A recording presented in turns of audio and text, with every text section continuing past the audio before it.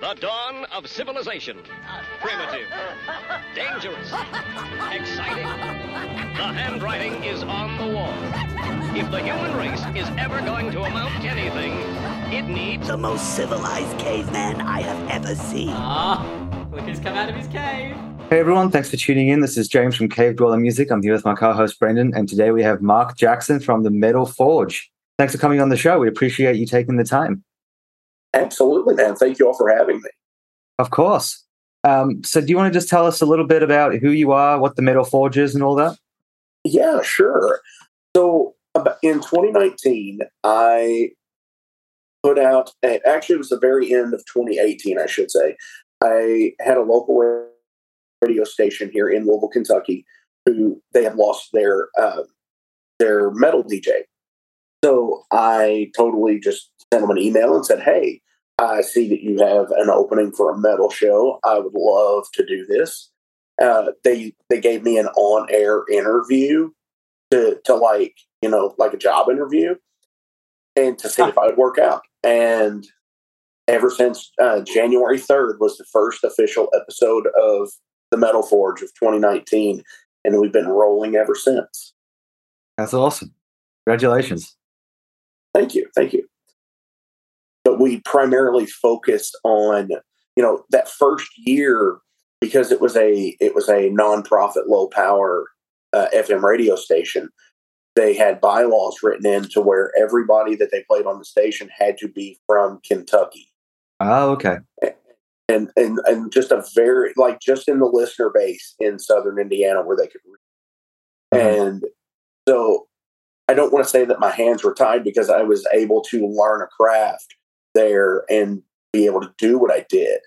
And once the station shut down at the end of 2019, and I kind of sat around for 2 weeks into 2020, and I said, I really have to get this. I've got a brand here, and I want to keep something going on. So I converted it to a podcast, and here we are today. That's awesome. And you were telling me that you primarily focus on underground stuff, right?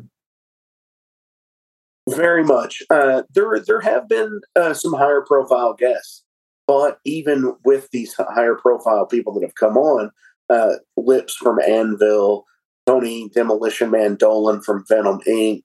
have been on the show. They're still primarily, everybody knows who Anvil is and everybody knows who Venom is, but even in the idea of they're not a Metallica, they're not a Judas Priest, right. They're not selling hundreds of millions of copies of albums in their career.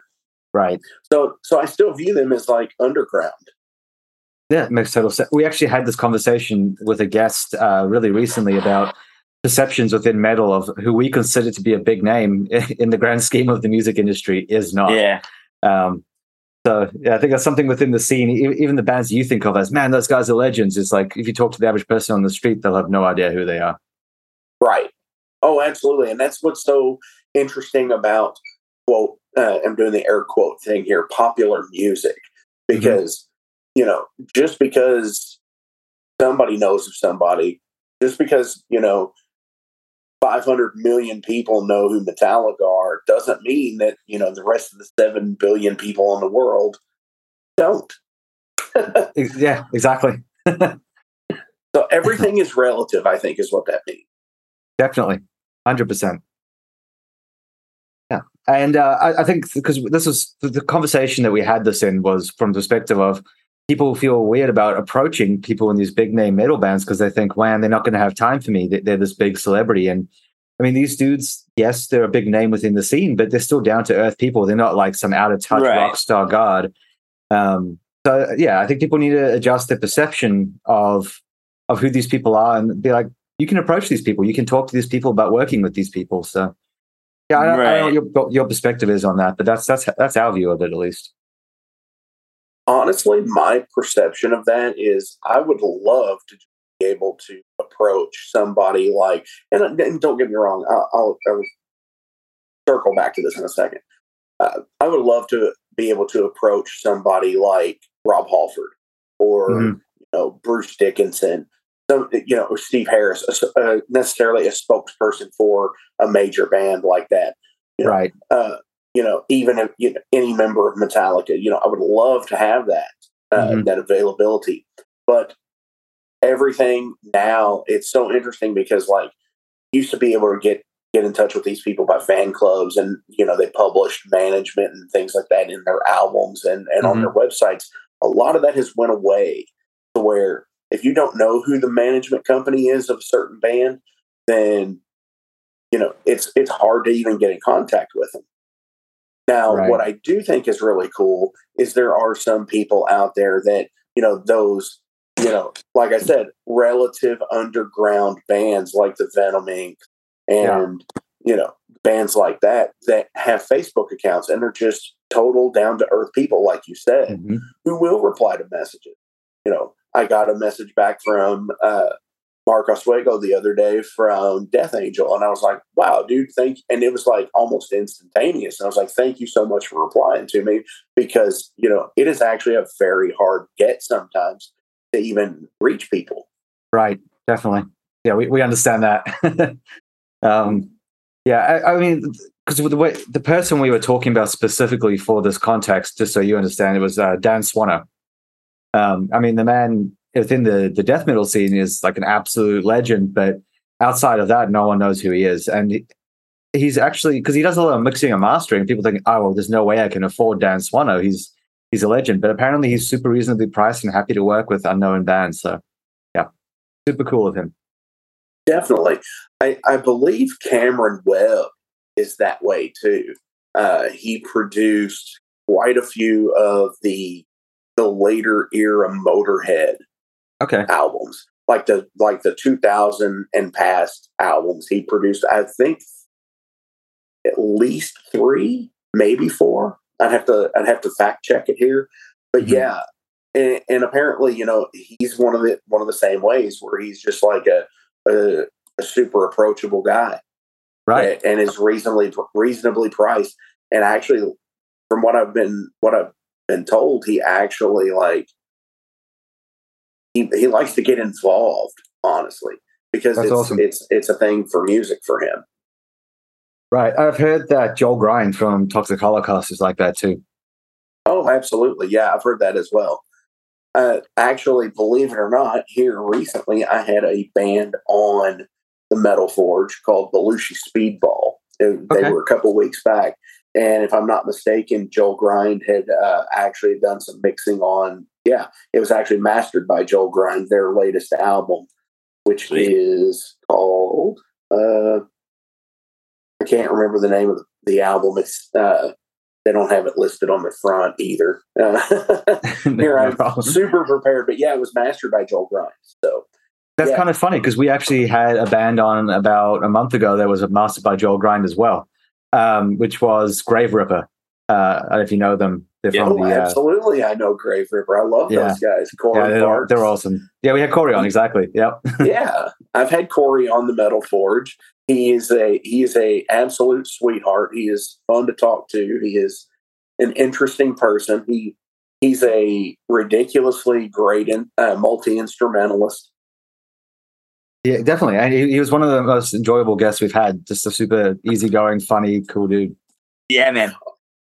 Oh, definitely. I actually got to see one of their first shows back last year at it's at a club called Black Circle Brewing, or it was Black Circle Brewing at the time. I think it's just called Black Circle now, in Indianapolis, Indiana. And it was so rad. It was an outside show. There was like 9 bands. So it was right in my market for all day festival. Like 9 bands. Doesn't have to go crazy. You don't have to have 47 bands over 3 days. And I just really appreciate, stuff like that. Right. That sounds like a great setup. Oh, definitely was. And we were actually referred to you, you actually referred to us to reach out by Hellwolf of Black Knife. Oh, absolutely. Yes. Love him. He is such a great dude as well. He is such a cool person because he he eats, sleeps, and breathes metal and the music scene. Mhm. Whether it's the Lexington scene where they're at, or if it's Louisville where I am, or even if it's Pittsburgh, he does everything he can to help build the underground independent metal community. Right. And I know he's super into the DIY side of it as well, like screen printing and all that old school type of stuff as well, which is awesome. Love to see that. For sure. That's one of my favorite. There's a film called American Hardcore. I don't know if you've ever seen it. I know. But Henry Rollins talks about the DIY side of things in that, and where they used to take like their parents, like ABBA records, the 12-inch record and everything. And they would take the jackets apart and then draw it out on a piece of paper and take it to a Kinko's and have it copied. So they had like a template, so they knew how everything folded together, and they just glued all their own stuff. Wow. And it's That's like awesome. super DIY. And it's like, I can see Hellwolf doing that too. Yeah. So it's like, wow, this is really cool. So you mentioned earlier as well that you have your own band. What was, tell us a little bit about your band. Overload is, it's the thing that I've been in essentially the longest at this point. And I say the longest because we started in 2007. Okay. And, we did a few shows, and then we changed a guitar player and had, like a year and a half off. We played some shows with that guitar player and changed a guitar player. You're going to notice a trend here. But, in the grand scheme of things, we've had 7 guitar players. Wow. And 3 drummers. And I say 3 drummers because the current guitar player was a drummer for Overload. Okay. And the current drummer was a guitar player for Overload. So, but we released our first full-length album in 2011 in June. And one of our guitar players quit on the exact day of the release show. So we did not get to play an album release because he quit. Right. The following 3 years, we released an album each year. Which is, the first album was called Overload by Overload. Okay. Second was Blood for Blood. Third was Pantheon. Fourth is Only the Strong Survive. And then in 2015, we recorded the Unvanquished EP. And from that point, the second drummer of Overload, which is now, again, the current drummer, he had a foot issue, and we had to take a year off because he had broken his foot and just getting back into the swing of things. And in that amount of time, we had replaced him, and he had went to play guitar for the band. Okay. And by the way, his name is Mike Taylor. So shout outs to Mike. I love him. I've known him a long time. Such a rad dude. And he has actually recorded, mixed, and mastered all of the releases from Overload. Okay. Sweet. Awesome. And then in 2019, we released our 6th release, which was an EP called Tales from Twin Earth. And within the next few months, we are getting back together to write and record a new EP that's supposed to be out in early 2023. Fantastic. Yeah, looking forward to that. I'm gonna definitely check you guys out straight after this. Looking forward to hearing it. Yeah, definitely. And I'll go ahead and give everybody the link. It's officialoverload.com, or you can go to officialoverload.bandcamp.com. You can find anything on there. We have released a few cover singles that, they're free with, I believe, there's like some merch on there that they might be free with a purchase, but I don't believe they're for sale on the site because, cover songs are kind of weird that way. We did do a cover of Ace of Spades by Motorhead because we are a power trio, so it all works out. And a cover of Paranoid by Black Sabbath. Awesome. Love it. Definitely. So- It's fun because like the evolution of the band. I have people telling me now more than ever, anytime we play, is like, man, this is the greatest I've ever seen you guys. And that feels good. I mean, that's what you want to hear. That's what every musician wants to hear, I think.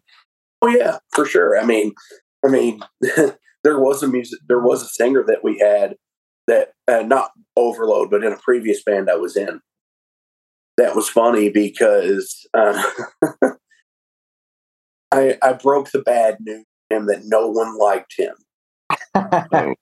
on accident because nobody had ever told him, and it was just like, man, what were people saying after the show? It's like, well, it's the same thing they always say. Well, what's that? Great music, but the vocals suck.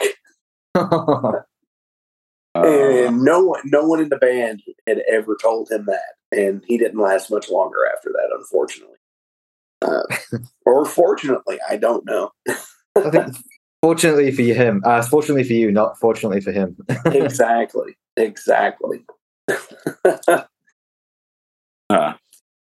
I mean, it is what it is. It's tough in those situations, but you have, if you as a band want to progress, you have to make those sort of decisions. I mean, there's been a bunch of bands that were fantastic. Like, if you look at, okay, I'm not going to say this because I shouldn't say this. If you look at Iron Maiden, because some people will disagree with this, but Iron Maiden, when they changed to Bruce Dickinson, that's when they really opened up their career.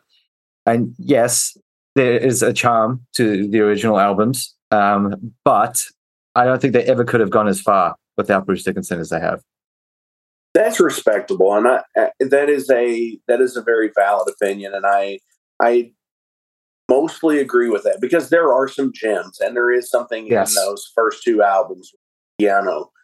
And I will also say this too: there are good things about the Blaze Bayley years as well. Yes, they're nowhere near hit oriented as with Bruce, right? But I also think Bruce is captivating. Not saying that Paul Di'Anno isn't, or Blaze Bayley isn't. However, Bruce is the show. Right. You see him running around on stage. Everything, they're firing on all cylinders. That band with Bruce. Definitely. And when I said that before, success-wise, I don't mean like artistic success. I just mean commercial popularity style success, because I think that he's the one that brought that, like you said, the energy to it. Oh, for sure. And, what he sang for Samson before that, is that correct? And, I don't think necessarily Samson would have done much of anything if he would have stayed either. Right. Yeah. People find their groove, it's like, everyone sort of has their place that they're meant to be, and they may be really good in a role, but they're not where they're meant to be shining until they find that slot. Or if someone happens to die, in the band, and then they want to progress, and they gotta give it some time and replace somebody, that way. That's always tough. It's like with Black Dahlia Murder, how they've decided to move forward. I actually thought was a pretty tasteful decision. Yeah. Very much. I will agree with that. Yeah. A cool local band here, Afghan Haze, lost their drummer, and they just announced today they got a new one. Which is cool. Yeah. They found someone. Yeah. Well, when it comes to members, and not just in death or anything like that, or just having to, nothing to the extreme of having to quit due to health issues, stuff like that, Clive Burr had to do, and John Rutsey had to do, for Rush and Maiden respectively. And it's to me, I got a copy when I was 24 years old, which is about the same time I started Overload. And the idea of this became a deal where I wanted to do a Motorhead tribute band where you played about 40 minutes. And, we would call it the Road Crew. Nice. After the song, of course. And so I was talking with the first drummer of Overload. And we had talked about it, and we just never brought it to fruition that way. And said to me, he's like, I've been jamming with this guy, Chuck. Why don't you come down? And I already had another guitar player in mind also. And he goes, why don't you come down, jam with us, and see what you want to do? If you want to come in and do vocals and bass, that would be awesome. So I came down. I was liking it. That's exactly what we did. And so with all of the member changes, the point of this is I picked up a copy of Another Perfect Day, and it was a re-released issue of it.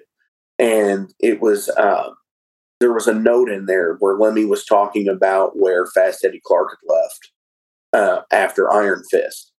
Mm-hmm. And he was 38 years old when that happened.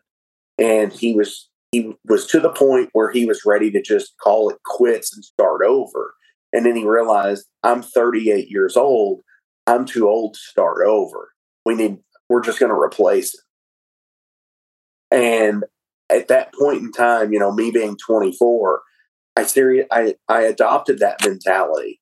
And I said, I'm too old to start over with this. This is, this is going to be something I'm going to be invested in. And this is going to be something that I'm going to do until I can't do any longer. Whether if it's, writing stuff by myself, or, I have a multitude of guitar players that come through, a multitude of drummers that come through, whatever. And I'm glad and I'm extremely happy and glad for the current lineup of Overload. But yeah, I'm too old to start over. I mean, it's interesting perspective, because I agree and disagree with that. We've had some people on the show who, some of them only started their music career in their 40s, and maybe they may not make it potentially as big because they've started so late. It takes time to build that, but I don't think it's ever too late to start something completely new. Yeah, that was pretty cool. They were like, you know what? Let's just do it. Why not? You know what I mean? Right. I could see that. I mean, and I applaud people who can actually just do that. But for me, it's like, I'm just that guy, I guess. No, I completely understand where you're coming from as well, because I'd probably be the same way. But there are some people that just push past it, I guess. Definitely.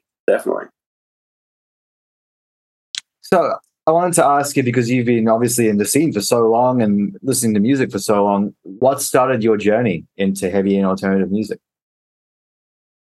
Wow. I don't get that question often, but I have told this story.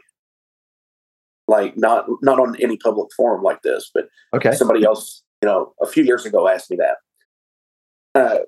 My mom always wanted to play guitar. She used to sing when she was in like high school and stuff like that for church choir and all of that stuff, right?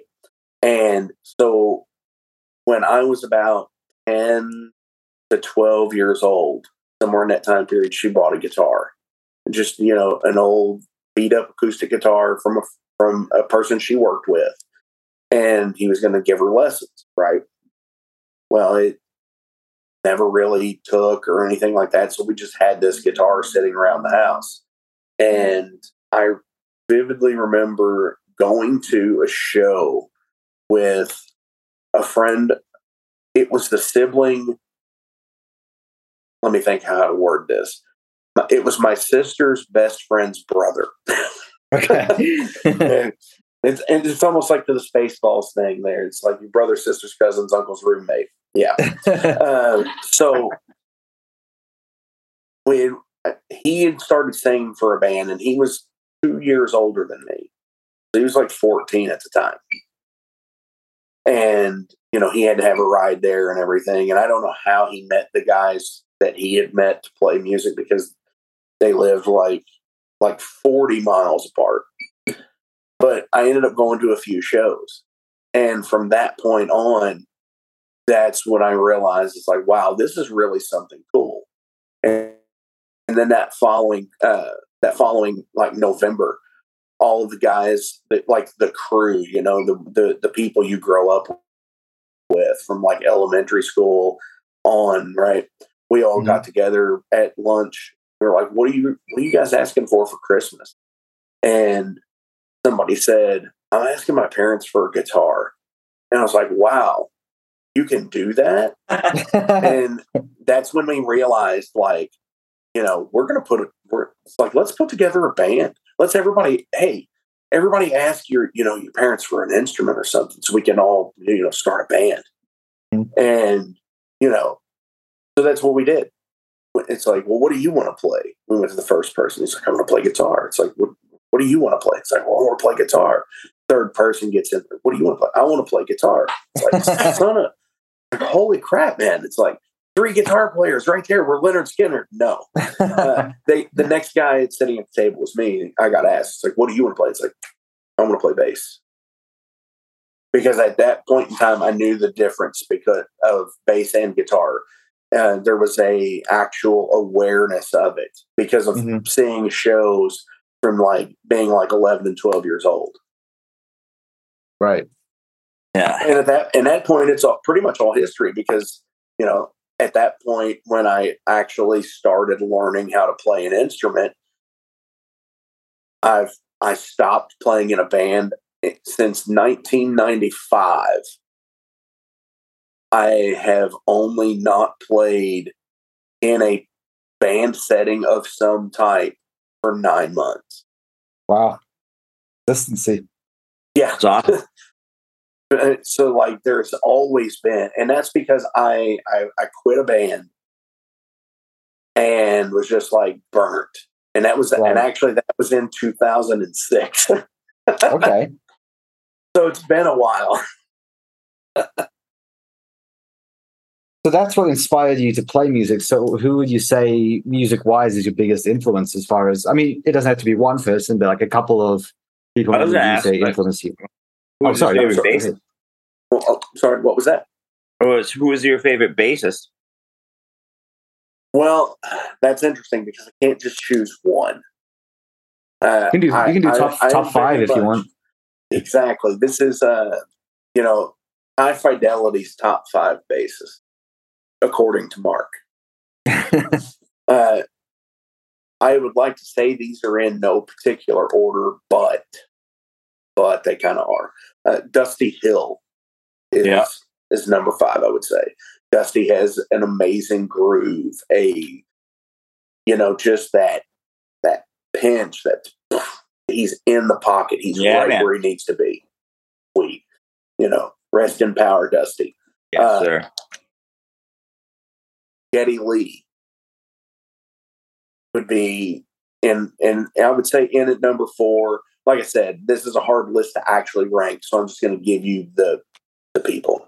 Okay. Yeah. Perfect. So yeah, Geddy Lee, obviously, because like he is a machine. Just as much as every member of Rush is a machine, Geddy is no different. He, playing the synth with his feet, playing bass with his feet, depending on the song, etc. It's insane. Number 3, Chris Squire, for the same reasons, because he is there, he is doing what he's doing, and I don't play like either Geddy or Chris Squire, but I respect what they do and just the sheer like craziness that they can just sit there and throw down like they do. Number 2 would be Jason Newsted. Okay. And I would say Jason because when I really got into Metallica, I heard Justice first, but it was like this new sound. It was like, oh my gosh, what is this? And it was insane, right? But my sister got a copy of the Black Album. And, just in repetitive listening to that, it's how it kind of, it took over everything. So, like, going in and rewatching and learning how Jason plays his instrument, where he's just got this really heavy right hand when he plays. That to me speaks to how I play as well. And obviously, for anyone who knows me personally, and anybody who just has been listening to this episode, I've mentioned him a couple of times already. Number one would be Lemmy, because he's a complete badass for one. Was a complete badass for one, and just like his writing ability, just not only just his bass playing, because that swing that he has in his picking hand, and he plays it like it's he plays it as a rhythm instrument, and whether it's playing it like a rhythm instrument like Geddy or Chris Squire, he still does some of those same things in there. It's just with distortion and a pick. And I'm not even going to get into his just his lyric writing ability. Right. Because that's on a whole other world. Definitely. And okay, so what are your thoughts on bands that there's more of these days that don't have a guitarist and are led by a bass player and a drummer? Do you think that? I mean, are you a fan of that type of style? Or I'm actually not too familiar with really any bands that do that. Okay. It's quite frankly, quite frankly, for me, what I've noticed here, it's the other way around, especially like with some of the bands here, like in Indiana, is Throne of Iron has no bass player. And they have two guitar players and a drummer and a vocalist. Well, Tucker's the vocalist as well, but it's just, that's interesting to me, that people who wouldn't even have a bass player. Right. I've seen that as well, and it does confuse me. I don't know why you would want to give up such a crucial part of your sound. It adds a whole depth to the music and a groove. It does.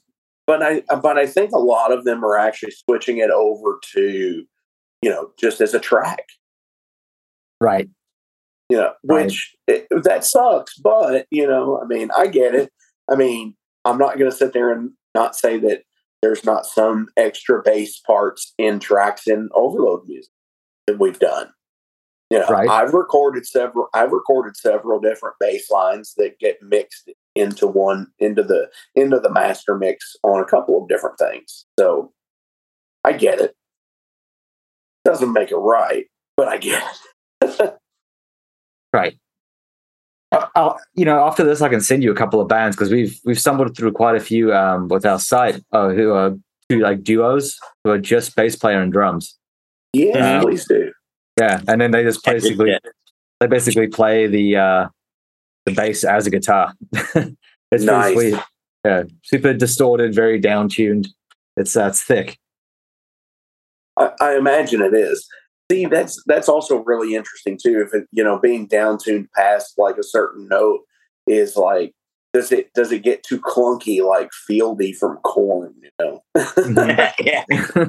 Or he's like slapping a banjo, maybe. Yeah. It's I don't even know. I don't even think it's that. It's like the clothesline outside. Yeah. It's so distinct. It's so distinctive, though. It's like it's uniquely them. You know what I mean? Oh, for sure. And just like with the guitarists in that band, it's uniquely them. Yeah, definitely. That band wouldn't work with anybody else, and I think it's proven that it didn't work with anybody else when Head left. Right. Because I think that during that time period, they really didn't have much going on. Right. I'm a huge Korn fan. People give me shit for it sometimes. It's like, oh, new metal, but I genuinely think that they're a consistently interesting band. Like they mix it up constantly. They never stick to one sound or style. I think they experiment a lot, and I applaud them for it. Well, I mean, I'm not dogging on them or nothing by any stretch of the word. I've seen them live more than twice, I would say. Mm-hmm. I got to see them live with. They opened with. It was Korn, Kid Rock, System of a Down, and Metallica. Oh, that was Summer Sanitarium. I was like, oh man, it was a while back. I'd say that was back in the 2000. 2000, maybe 2001. Yep. Yeah, that was Summer Sanitarium was when that was. Because the show here that was supposed to be in Kentucky, James was not able to make because he was jet skiing or something and got hurt, and he was in the hospital in traction. So they still had the show, and like Lars, Jason, and Kirk did like Metallica karaoke, and like Kid Rock came out and sang with them. I believe Jonathan Davis came out and sang with them. That's cool. Serge came out and sang with, so like they were all taking turns singing Metallica songs with with them. So I think that's an interesting thing. And then they rescheduled that because they sold like 80,000 tickets to that show. Wow. And they sold, and they came back to an actual, it was an outside deal, of course. And they sold. So the way it worked out is they booked a basketball arena in Lexington, Kentucky. That pretty much they were there for 2 nights and they didn't even get half of the actual audience because of the seats. Oh, okay. So it's like you had to really get your tickets redeemed. Wow. So yeah, that's always a weird one. Do you know if there's any videos of that? I'd actually like to see the different vocalists taking turns. That'd be kind of cool. You know what? I think there actually is, but of course it's all shot on camcorder. Because there's no cell phone video of that. Oh yeah, I didn't have a cell phone. I just got my oh man, that was fun though back then.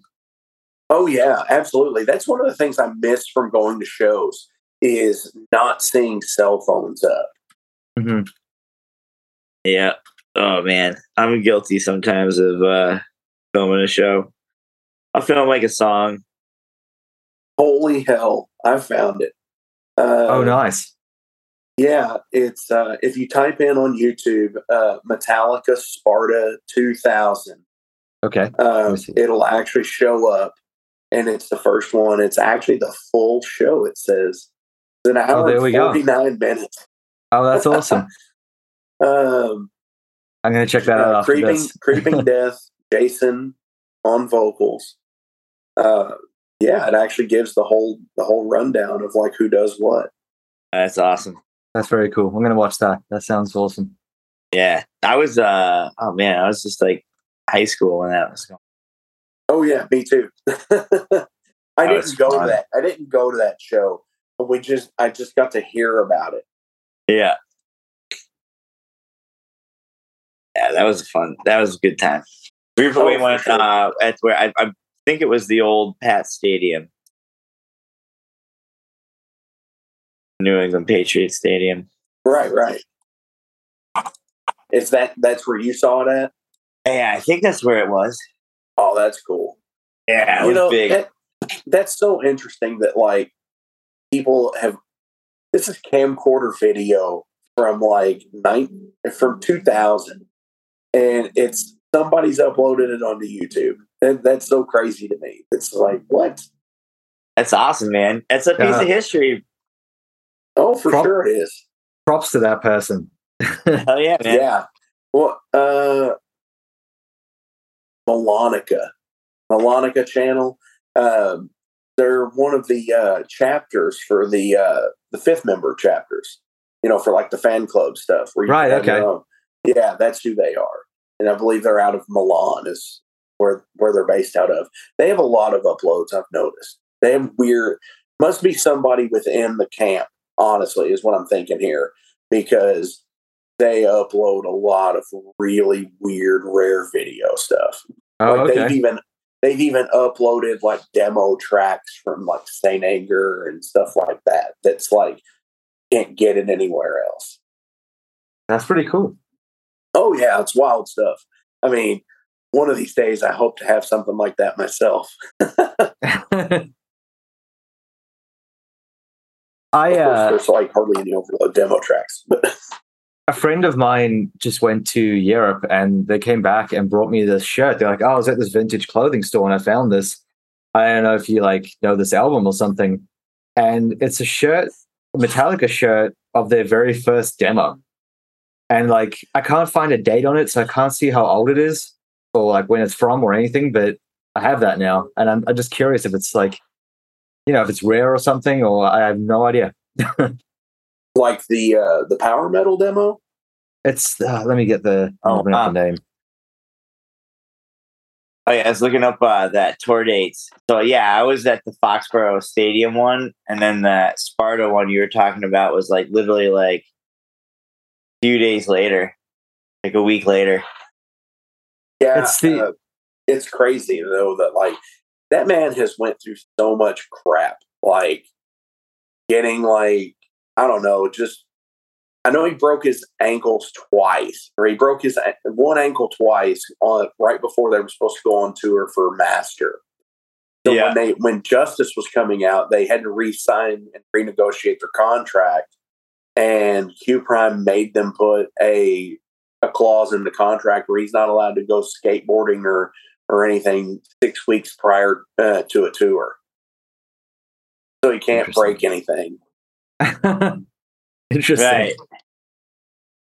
It was the no line. Tight, buddy. Just hang out, please. Right. You know what would really be funny is if it's still in the contract today. I would like. No, that's the one with his wife. James. Like, don't fuck yourself up. Right. I would like to see 60-year-old James skateboarding. Have him and Tony Hawk hang out. Right. The shirt is No Life Till Leather demo. Oh yeah, absolutely. So it's got like the white logo where it's like it's the black logo that's surrounded like all in white. Yes.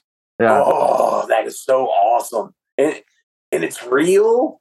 I don't know. That's the thing. I can't tell. It's like because if you look at the video of the Metro Theater with Metallica back in it's in '83. That's I think one of them is wearing the shirt that you're talking about. So they were available then, but I don't think did they ever re-release it though. That's the thing to see, Right. I need to look into it because I mean, like, I don't. It's probably not authentic, but it's older for sure. Like, it's a vintage shirt. So I don't know. It's probably an older bootleg. But I've never seen one of those shirts around. Like, I've never seen that. Oh no, yeah, you never demo shirt. You never see them. Okay, so like, let's see here. So like the original one just has like the black text with the white background on it, like it's been cut out. And but that's really all that I'm seeing. Now there is a re-release where it's got a cassette tape on there. Oh, that's the one. That's the one I have. That's a re-release? Yes. When was that released? Does it say? You know what? Hang on. Actually, no. That's not a re-release. Here's one dated back on eBay to 1982. Oh, damn. Okay. So maybe it is legit. That may actually be. Now, okay, so the re-release does not have the tape on it. It actually it has the same logo and it says No Life Till Leather right under it. The one I have has the tape. Oh, cool. There you go. See, that's rad, see, that's one of the good things about the internet these days. There's a plus there for sure. Which definitely. I actually have two. I have 2 copies of the re-release tape that they did in like 2013.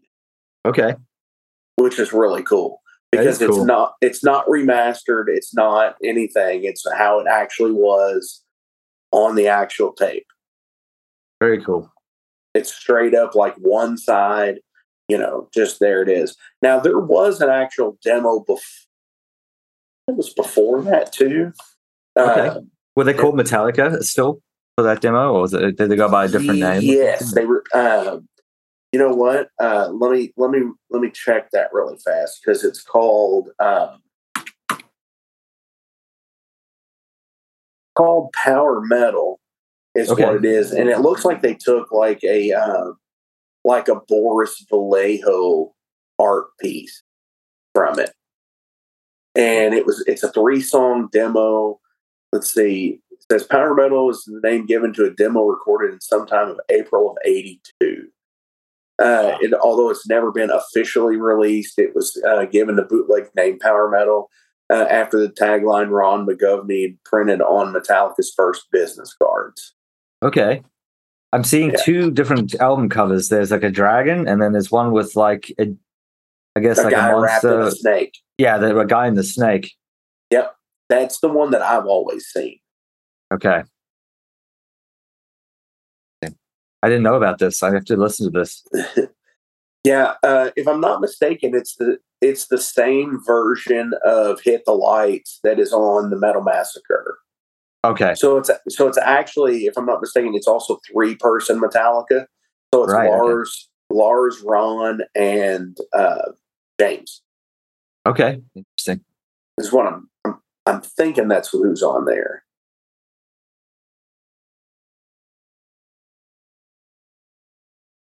Interesting. Interesting stuff all around. Yeah. No, Yeah. actually, it does say Dave is on there. Okay. Cool.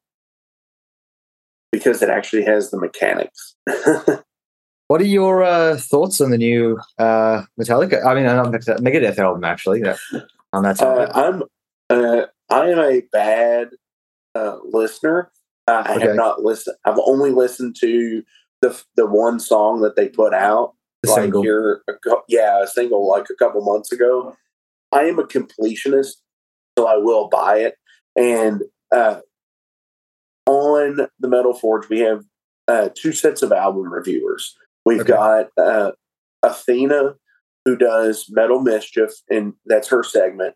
And we have Jason Gardner, who does the Heavy Metal Wasteland. Last week's episode contained a Heavy Metal Wasteland about Megadave. Okay. And Love that. Right. And he's talking about it. He's, I'm so spent on political metal. Right. And I mean, let's face it, that has been Dave's entire career. Like, there's some things that aren't, political about it. Like, the Tulamon is not, but cryptic writings, there's all kinds of different things that aren't, but in the grand scheme of things, he is very much a politically driven, that's what he, from Peace Cells, on. It's always, Hangar 18. It's always there's a political underlying, bitch fest going on there. And I get it, and that it has its place, but I just kind of get tired of it. It's like, I know that stuff sucks. I don't need to be reminded in the stuff that's supposed to make me feel better that stuff sucks. Right. But he used to just be in the music, but it's really bled more into him as a person now as well. The last few years, like maybe the last decade, he's really. Oh, I have some strong opinions on it, so I definitely know what you're saying. Yeah. I honestly think he has a holier than thou attitude. Oh, I understand he has went through so much in his life. I get that. We all go through a lot of things in our life, but we're all just people. Right. There's definitely a few people in the industry who not to trash anyone. I'm not going to say any names, but there's definitely those people who have that attitude in the scene. Yeah. I mean, it's like that holier than thou attitude, and it's like I don't get that. It's one thing that being an independent musician, and being in a band that only here recently, within the last 6 or so years, 7 years, has started to garner some bit of, popularity. you know, so being around for 15 years now, and saying that after only the last 6 have the following really started kicking in with it. It's 9 years of being like, what the hell are you doing? And Right. like, but I mean, still, it's perseverance. But like, I just don't get it. It's like, I don't know if I've just went through this crazy thing over the last few years where it's like, I've really started to be more humble about things. And it's like, and less of a dick, because I've been a dick, and being a dick don't always work. Not always. But, I just can't, that's why I ask on the Metal Forge, I do break into, I keep half of an interview scheduled for just, the dirt, the nitty gritty, what is your project? What is your band? What do you do? How do you do it? What's coming up next? How are you gonna, how are you revolutionizing your band? Right. your little corner of independent metal or punk, or because I do the same thing, and we brush up with a lot of different things. It's not just all metal. We do punk. We do, we do metal. We do all kinds of things. I'm always the one to think that heaviness doesn't always have to be distorted guitars and screaming vocals. Right. Waylon Jennings could sing about something heavy. And, so whereas that is, keeping everything on a somewhat lighthearted aspect as well, with that first half being that part of the show. Second half, I just do break out into general questions with people, because we are all people. We are all going through the same struggles. We all don't know, sometimes where our next meal's coming from, if, we're going to have some life-changing event tomorrow. Right. Sure. So, knowing the silly stuff like, what's your favorite food, or, what do you do to blow off steam, or, anything like that. What do you collect? That Right. stuff it's important to me. And Right. because it's a humanity issue, I guess. It's kind of funny you mentioned that, because we actually have the same format. Brendan actually ends out the show with those exact type of questions. So, Yeah. we feel the same way. Yeah, that's funny. So actually, Brendan, do you want to actually kick into that side of the show then? We could do that. Yeah. On that note, do you have a favorite podcast? Oh, other than this one, right? yeah. Well,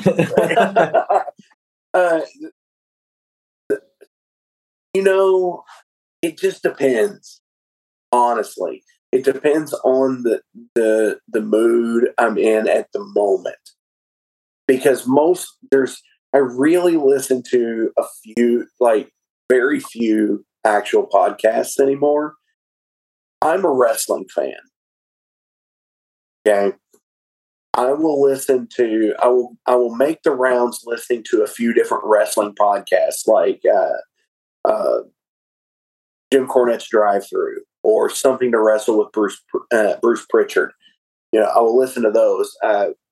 Actually, a friend of mine has just recently started podcasting, so I've been trying to catch more episodes of his.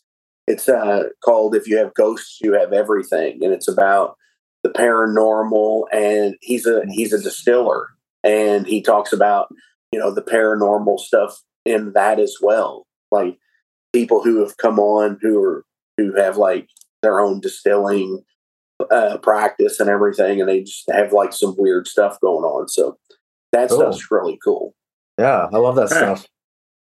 But I do enjoy like the Night Demon heavy metal podcast as well, for the band Night Demon. I think that's really well done, because it's they get some really cool people on there. Okay. Right on. Have you had any like big fanboy moments?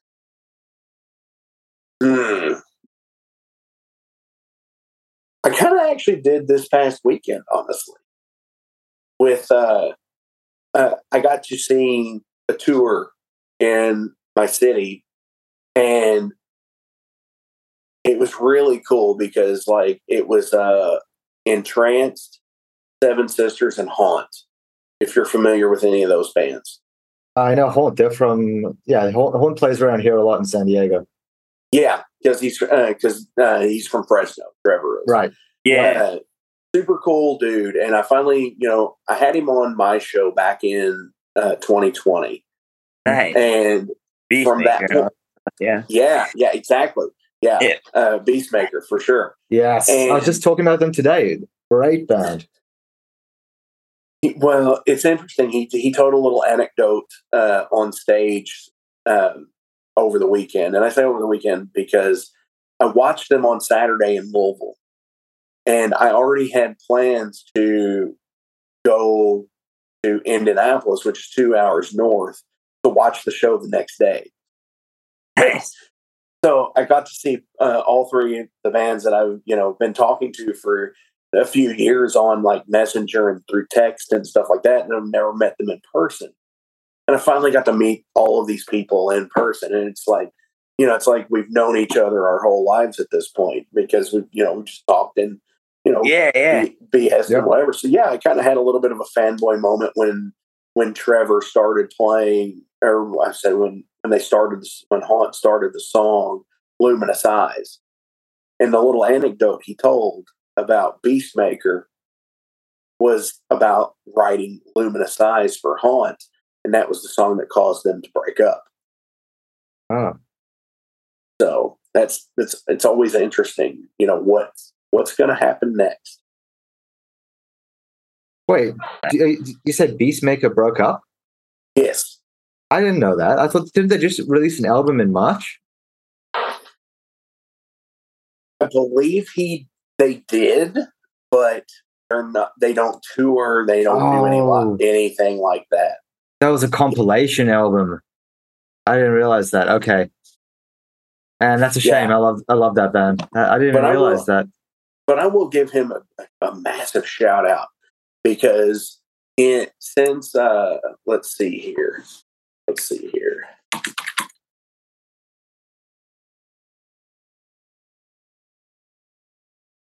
Excuse me for just a second. No worries. Good. I was gonna say I'm gonna get to meet Tommy Stewart and Patrick from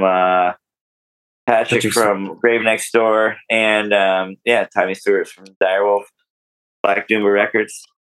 Nice.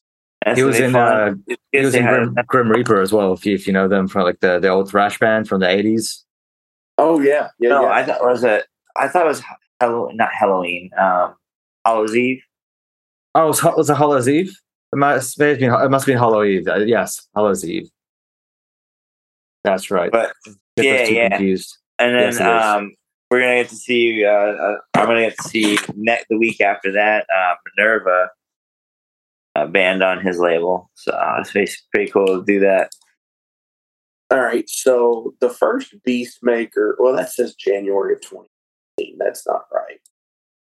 They're on here kind of weird. Okay, so from August 2015. Mm-hmm. Okay. Beastmakers. So August 2015, You Must Sin was released by Beastmaker. Okay. On the Bandcamp platform. So what's interesting is like from that point on, there have been 31 releases That's prolific that Trevor Church has released between the 19 from Beastmaker, and actually that's even more than that because some of these are doubled up, like 7 and 8, he's 9 and 10. Yeah. So, but yeah, he's had like a crazy amount with, and like Haunt alone has had like 13 or 14 releases, right? Since 2015. So it's like insane. It's like, wow. It's like, I wish I could write in as much content as that. That's crazy. I was actually had tickets to see Haunt when they last played in San Diego, but I had to leave the country to see family back home, so I missed it Oh, wow. unfortunately. But and then I was also meant to see that same trip. I missed seeing Tony Hawk's Sons band, Warring. Okay. Do you know them at all? Yeah. I don't actually. They're a lot of fun. It's like stoner surf punk stuff. Nice. Yeah, it's, if you like fun, like you said, you like a lot of fun music. Yeah, check it out. It's a good time. Oh, definitely. I'll definitely have to check it out.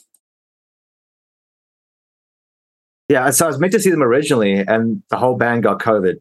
Oh, They rescheduled the day of. They tested positive, and then they rescheduled, and then it happened to reschedule it while I was out of the country. So missed this twice. that's terrible. That's absolutely terrible. Yep, it happens. There's always those bands that you always just like barely miss somehow. Right.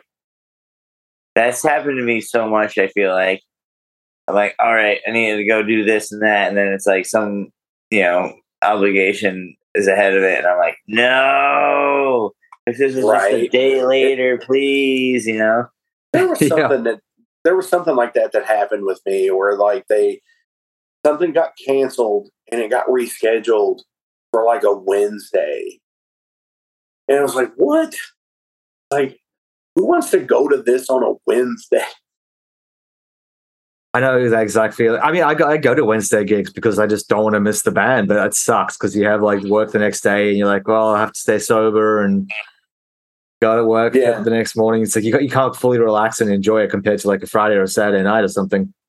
Oh, for sure. Yeah, absolutely. That's what happened when I saw Primitive. I saw Primitive Man, and that was on like a Wednesday. It was like the cheapest gig I've ever seen. It was like $11 for Primitive Man, Body Void, and Jarhead Fertilizer. I was like, that's insanely like I'm not. There's no way I'm not. Stacked bill, man. Yeah, it's like there's no way I'm not going to that. Like, yeah, that's like a steal. Yeah, it's like stupid not to go to that. Definitely. The band for me though that I have always missed every single time something's always come up or they've cancelled or something is Morbid Angel. I've just never managed to see them. That's funny. They've been being brought up in my life a lot here in the last few days. Okay. Well, we were me and a few friends were talking about them, and then I was speaking with Athena about them as well, the Metal Mischief host. Mm-hmm. And it's just interesting because, like, them being an alphabetical release band is always interesting to me. Yeah, it's almost the gimmick like Anvil has with Metal on Metal, Strength of Steel, Pound for Pound, Worth the Wait. The alliterative album titles. Yeah. So, like, doing all the Covenant, Domination, Gateways, Fate. It's like, wow. It's like, imagine like being that person and having to like, okay, well, this one started with A. This one started with B. This one's going to be C. It's like, but it makes it either genius or insane. I'll say from a fan's perspective, it makes it really easy to know which order they came out in because you're like, oh, well, obviously this one came out after that because this is F and that's A. Right. Yeah, and didn't they break that in like 2000 or something? They put out some weird titled album. Yeah, there was. There's like a obscure one that no one talks about. Where is it? It's no one talks about it because everyone that I've ever heard talk about it say it sucks. Oh, are you talking about? Digital. Are you talking about Illa Divium Insanus, the one that everyone makes fun of that became like a living meme? Yes. Yeah, that was 2011, and that one, like, I really have no idea what they were thinking with that one. It was like Marilyn Manson meets like Morbid Angel. It was very strange, and the subtitles were just like insanely cheesy. There's one, what's it called? Too Extreme, and then the song's just about how the band is too extreme for you to handle. I was like, oh gosh, that's like total. That would be something that like Motley Crue would do. Right? Yeah, exactly. Too extreme for you to handle. And then they have another one called I Am Morbid, about how morbid the band is too. Same album as Too Extreme. And then the funniest one was Destructo versus the Earth, which is just I like see that. yeah, Slash attack. So it's like a part one. Yep. This versus the Earth / attack. yeah. The only time they really broke the alphabetical thing was 91 when they did Abominations of Desolation after Blessed Are the Sick. But is that like a compilation though? I think it was like a live album or something like that. I can never remember what this one was about. Oh no. Abominations of Desolations, the demo album. Okay, so is they what it re-released. Okay, they re-released the Yeah. demos, but that technically Yes. broke the release order. And then they And- did. 2 live albums, Entangled in Chaos and Juvenilia. Yeah, and because they went from I to K, but then I guess you count Right. one of those. You can count the Juvenilia live album in between for the J. So Right, because it was in 2015. Yeah. And the E, Entangled in Chaos, yeah, did come live out album. in 96 between Dominations and Formulas Fatal to the Flesh. Yep.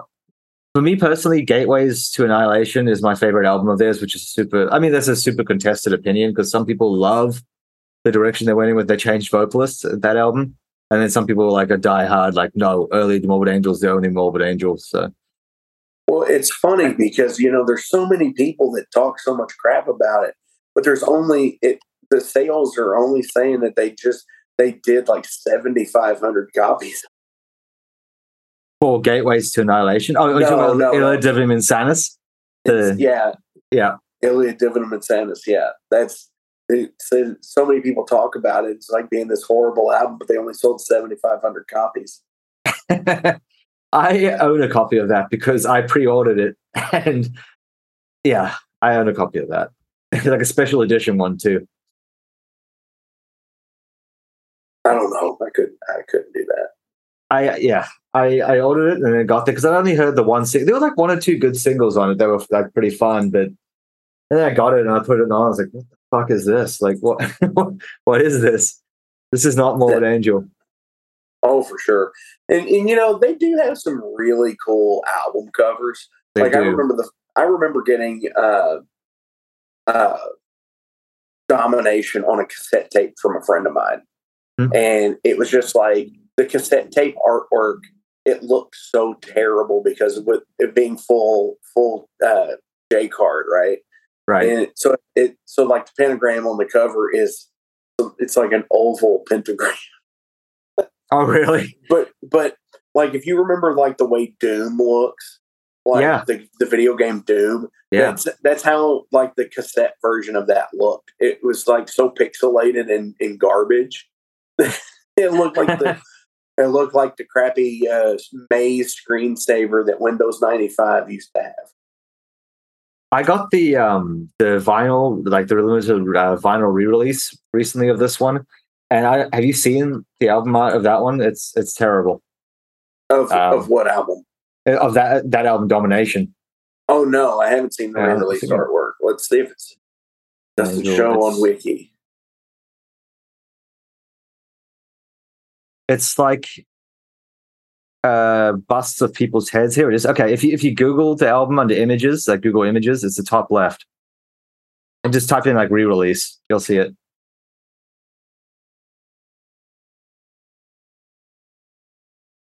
With like the people, the busts of statues sticking out of the sand. For some reason, nowhere near as cool as the original.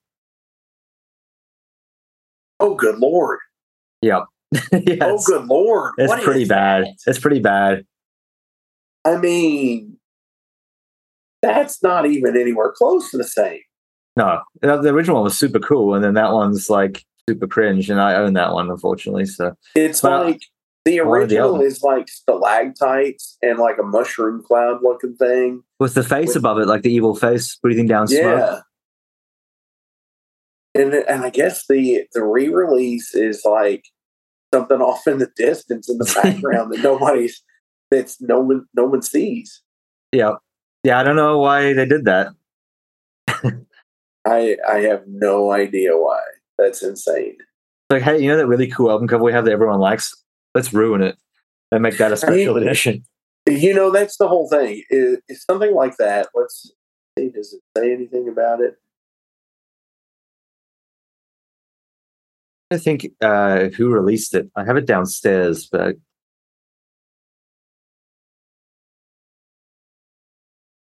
There's no one listed as the artist on that either. Not on Wikipedia anyway. But I mean, it could have been one of those things where it could have had somebody that was in the band, and then when they did the re-release of it, that person was no longer in the band. So and it was like his deal. So yeah, it could be it. It could be anything.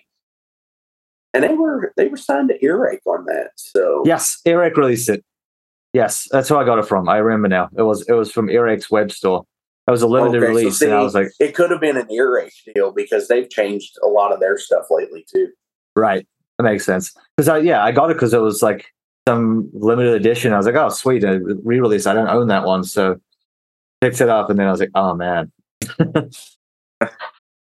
Craziness. I just realized we're approaching the end time. Brendan, do you have any more of your fun questions you want to ask before we time out? Without having to name anybody, what was the most awkward podcast that you had to deal with? I have one guest per show. That would the most awkward. You know, I like to think that most of the people that I have on are, you know, they're really cool. They're really cool people. And not going off of anything from like a language barrier, like English isn't somebody's first language. You know, those are always something interesting in their own regard because, you know, when you're speaking broken English with somebody, that's, you know, our slang and stuff like that, you know, you got to be careful because it might mean something else there, say something a weird way. But honestly, the things that really get to me are like the people who sit there and they will give this crazy, insanely articulate answer to something, and then you will follow it up with a question, and it's like the scene in Wayne's World when Garth is playing the drums. He just goes nuts behind the drums, and then at like the very next moment, he goes, "I like to play." Those are the most awkward moments because it's like, yeah, especially doing the stuff over Zoom or the phone like we're doing right now. You know, it's like you can't see me and what I'm doing or anything, and I can't see you guys. So it's like I'm like, come on. It's like we're waiting, you know. Yeah. It's like that. But those are the weirdest things because they tend to put a lot of dead air in episodes, and I'm always the one that's like, can't have it, don't want to do it, because there will be times where I will edit episodes and just cutting out dead air can be, you know, 10 to 15 minutes of time. Yeah. So those are the most awkward things, not necessarily people in general. And I mean, we're all musicians, you know, musicians are quirky bastards anyways. Have you ever had anyone who like refused to answer a question? We've had only I think one time. I can't remember who it was or what question it was, but we asked someone a question. They said, "I'm not going to answer that." Oh, I remember. Yeah, but they told us that. Yeah, they told us afterwards. There was a reason, but project they were working on. Yeah, it was a secret project afterwards. I've had people deny. Yes.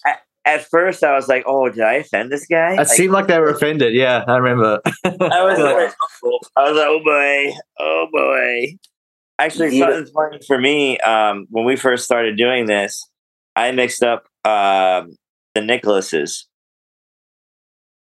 Oh yeah. We had two guys called Nick. Yes, I remember. Yeah, and then I was like, "Oh boy!" Oh wow, yeah. Talk about embarrassing stuff. I called somebody, someone whose name is Blair, and I've known them for a while because I was interviewing a band from Louisville. Like I said, I know his name is Blair. I called him Blake. Oh, okay. Yeah. So, like, that was a nice edit. The next, you know, when I edited the show there, like, did I just really call him Blake? What's wrong with him? You know? No, I have had people refuse questions, but it's because of contractual obligations of things, like Right. they can't give away album titles yet. They Sure. can't give away release dates yet. I have had that happen, but I would say the most awkward refusal that I've ever had is I used to ask and I stopped asking this question on that episode. So if you want to go back and listen to episodes, you'll find out who I'm talking about here. So like I asked, what's your guilty pleasure Oh, I used to ask that. in music? And he flat out got agitated about, like it was like gatekeeping. Right. And I totally get that. Like, I totally get that now. It's like, are you a Lady Gaga fan?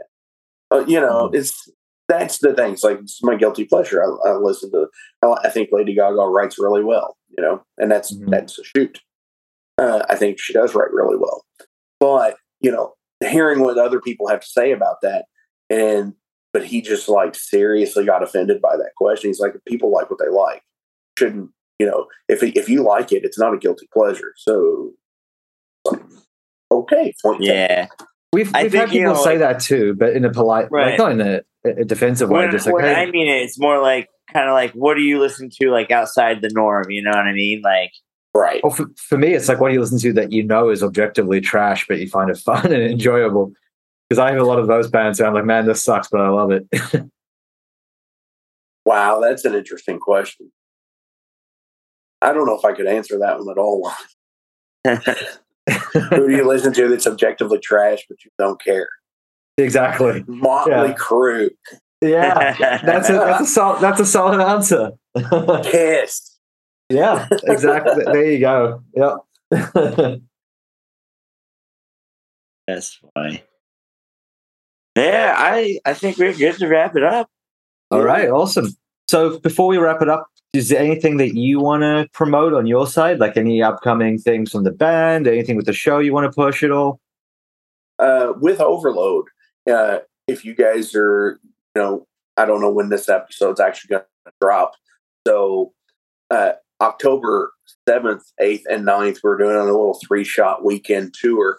7th, we're going to be at Blades of Steel 2 in Milwaukee, Wisconsin at Club Garibaldi, I believe it's called, playing for Randy Castor up there. Then Saturday night, on the 8th of October, we're going to be in Akron, Ohio at the Empire Concert Club. And then on Sunday, the 9th of October, we're going to be at the Green Lantern in Lexington, Kentucky with Snafu from Detroit. All right. Awesome thrash band from up there. Yeah. Then with the Metal Forge, Friday's episode on the 23rd of September is our 192nd episode. So we're really close to wrapping up to 200. And I've got some really cool stuff set in mind for 200. I've got some really cool things coming up with special guest spots on the show. So stay tuned for all that. It's every Friday at noon Eastern, wherever you listen to podcasts. Awesome. Well, thank you so much for coming on the show and taking the time. It was really great chatting to you, as we can tell by the fact that we almost clicked into 90 minutes here. Definitely. I like it. Yeah. If you ever want to come back on, let us know. We'd love to have you back. Hell yeah. Absolutely. Right. And if you ever want to bring any of the other people from your show, just let us know. We can bring them on as well. Definitely. Yeah. That would be a nice, a cool deal, like a little crossover deal, like Metal Forge and Cave Dweller, like where, you could talk to the same band or something. That'd be awesome. Definitely. Anyone who's listening, thank you so much for tuning in, and we will have someone else for you next week.